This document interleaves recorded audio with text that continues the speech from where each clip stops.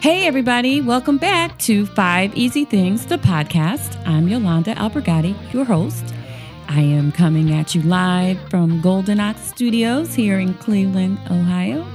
So glad to have you on this journey where we discover and explore 5 actionable tips or hacks to help you live your best life. If you haven't already done so, please hit that subscribe button and also leave us a review and let us know how we're doing.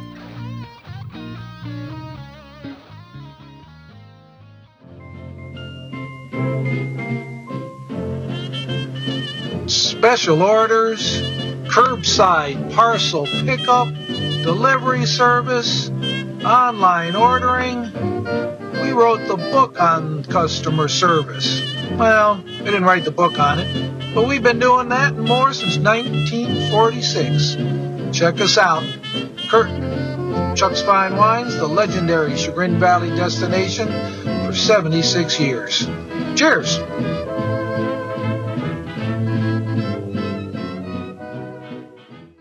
All right. Hey, everybody. Welcome back. So I have to give you a heads up. I'm actually in studio. So I know in the intro it says live in studio, but that's a lie. I've been doing it virtually for, months. But I'm in studio right now, and I am super excited to have Megan here with me. Megan, say hi. Hi, happy podcast. Oh, I love it. So why don't you tell our listeners who you are, what you do, and how they can reach out to you? I'd love to. So my name is Megan Voges. I'm the Manager of Development and an Engagement Architect with AUI and Clarity HR, housed in our Northeast Ohio, Akron Central. And so one of the things that I do is I help engage people in positive, productive ways so that everybody feels capable and able to achieve more. That's simply what I do. So in my role, I am tickled pink that I get to work with small businesses and large businesses and mid-sized businesses, really helping all types of organizations unlock that power that comes with engagement. I love it. Is there a website or an email or something that you want to share with people? Yeah, absolutely. So you can always connect with me on LinkedIn or follow me on LinkedIn. I also work at Kent State. I'm a proud alumni of our local alma mater, and I am also an adjunct professor there. So you can always catch up with me at mvoges@kent.edu, or you can find me under Megan Voges on LinkedIn.com. Love it. All right. So what 5 things are you going to share with us? Let's talk about engagement. So as an engagement architect, I think one of the things that's been all the buzz recently, especially since COVID and even before, is that idea of how do we engage employees, right? So whether you're virtual or whether you're in an office or you're doing a blended approach, I think one of the things that a lot of organizations right now are asking is how do we increase that engagement? How do we get people to buy in and want to come to work and feel that sense of ownership and pride like we did even as much with the overwhelming sense of everything that's happening in this pandemic and in our new normal. So 5 things we're going to talk about today, and I'm going to run through them, and then we're going to kind of unpack each of them.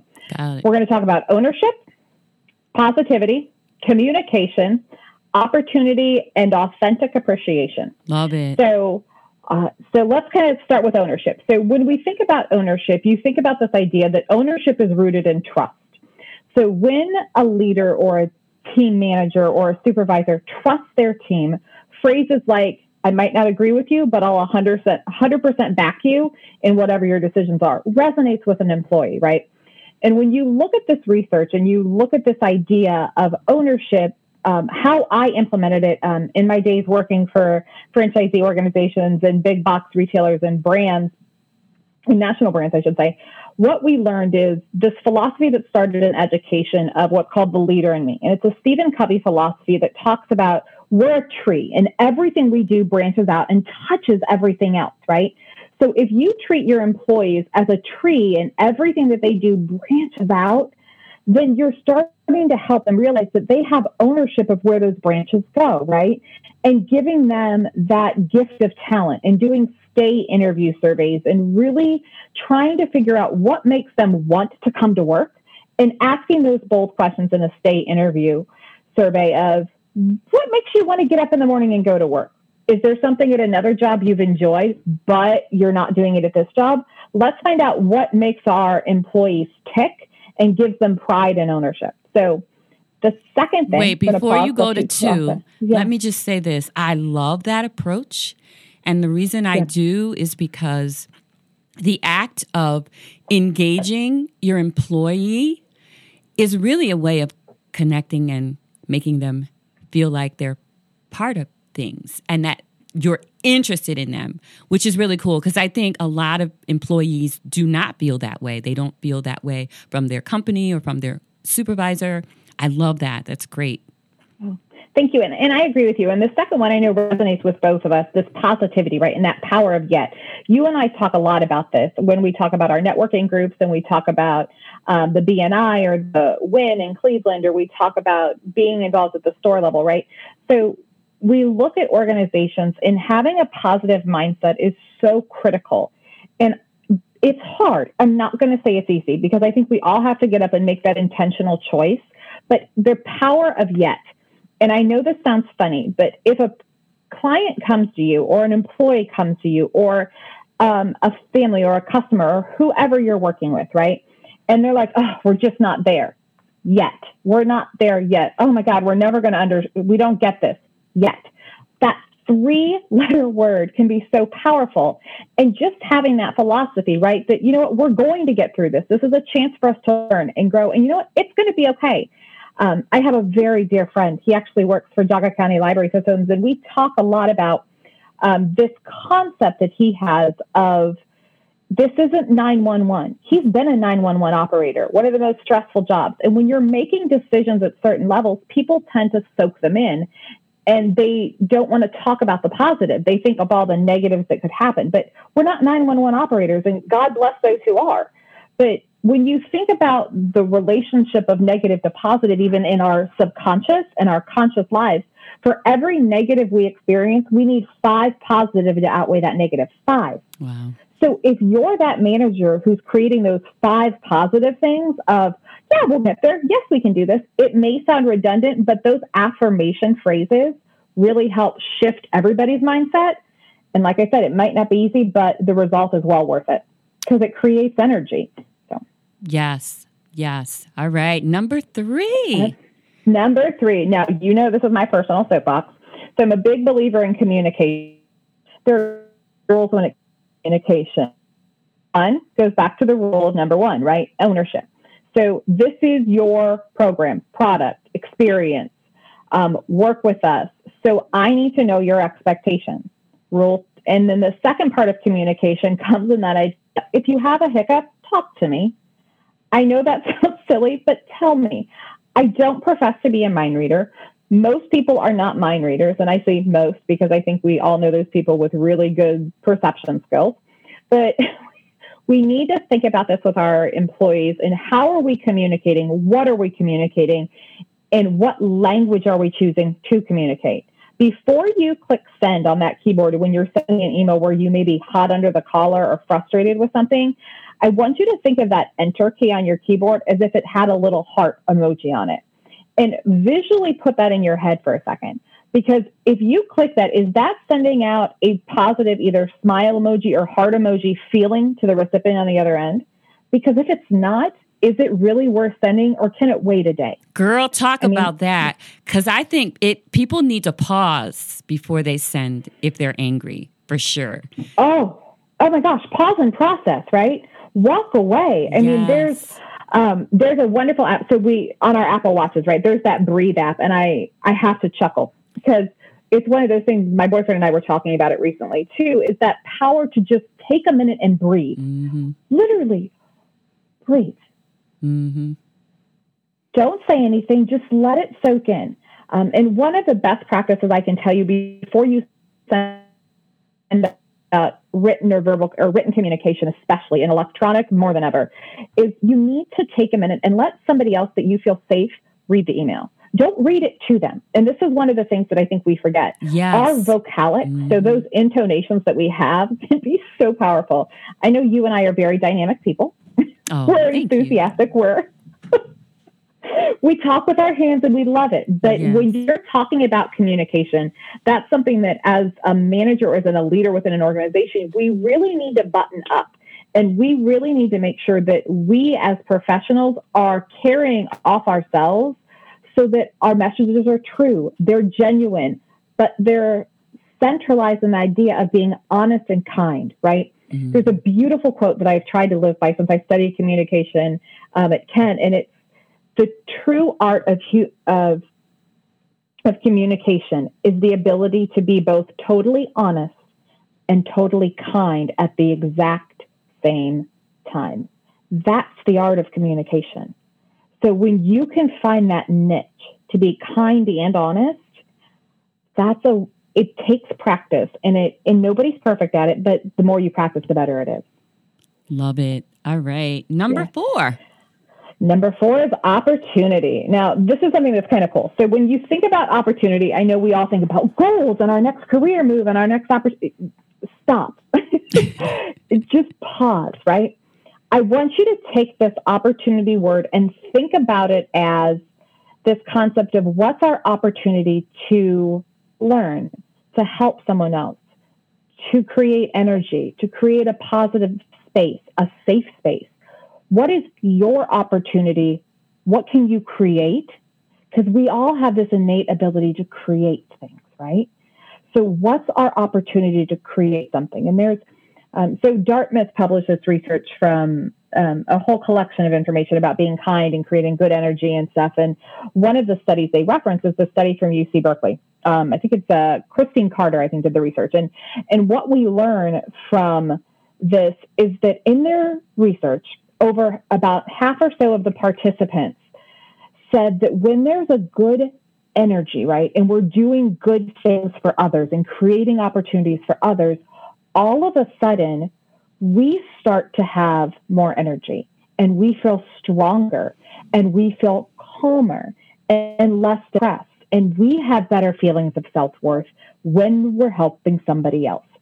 So I think in this world where we all had so quickly became very self-centric, not self-absorbed, just self-centric. Mm-hmm. We also had a hard hit when the pandemic impacted us. It was hard. Mm-hmm. I mean, many of us had to take a step back and look at those frontline heroes and look at who we wanted in our circle. And when we had to start socially distancing, who did we want in that 6 degrees, right?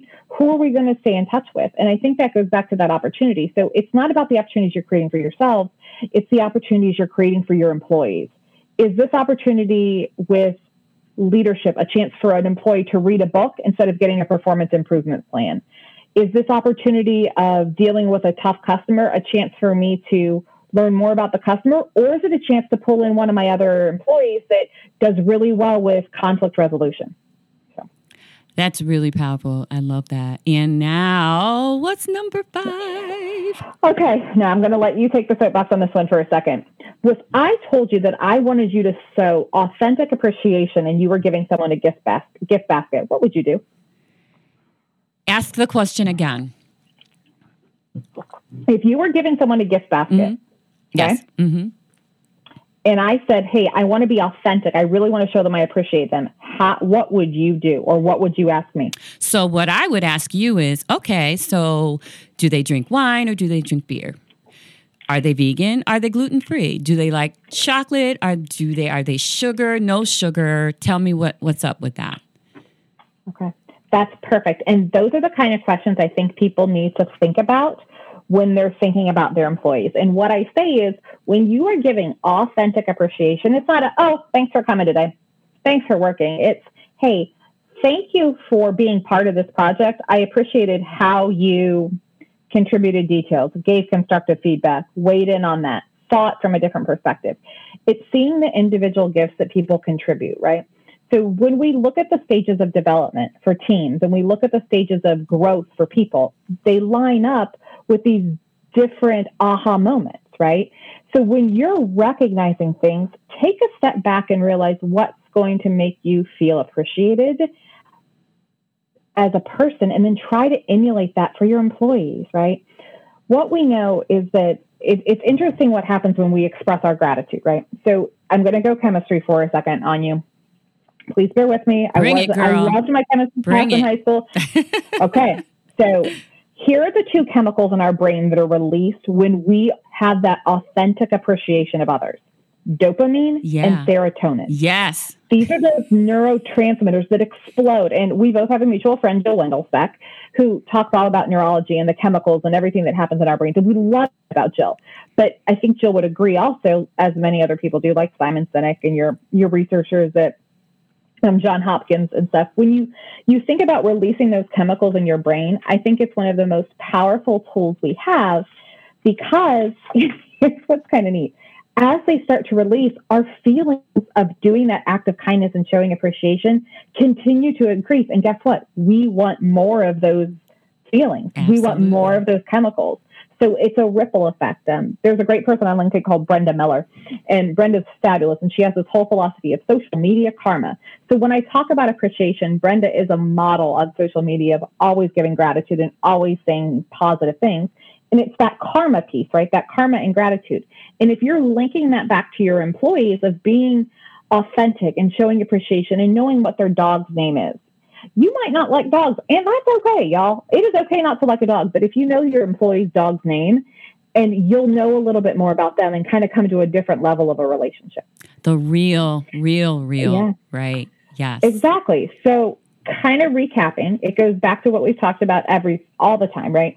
But the powerful things you can do, even in a virtual climate, are still creating ownership. You can focus on the positive and that power of yet.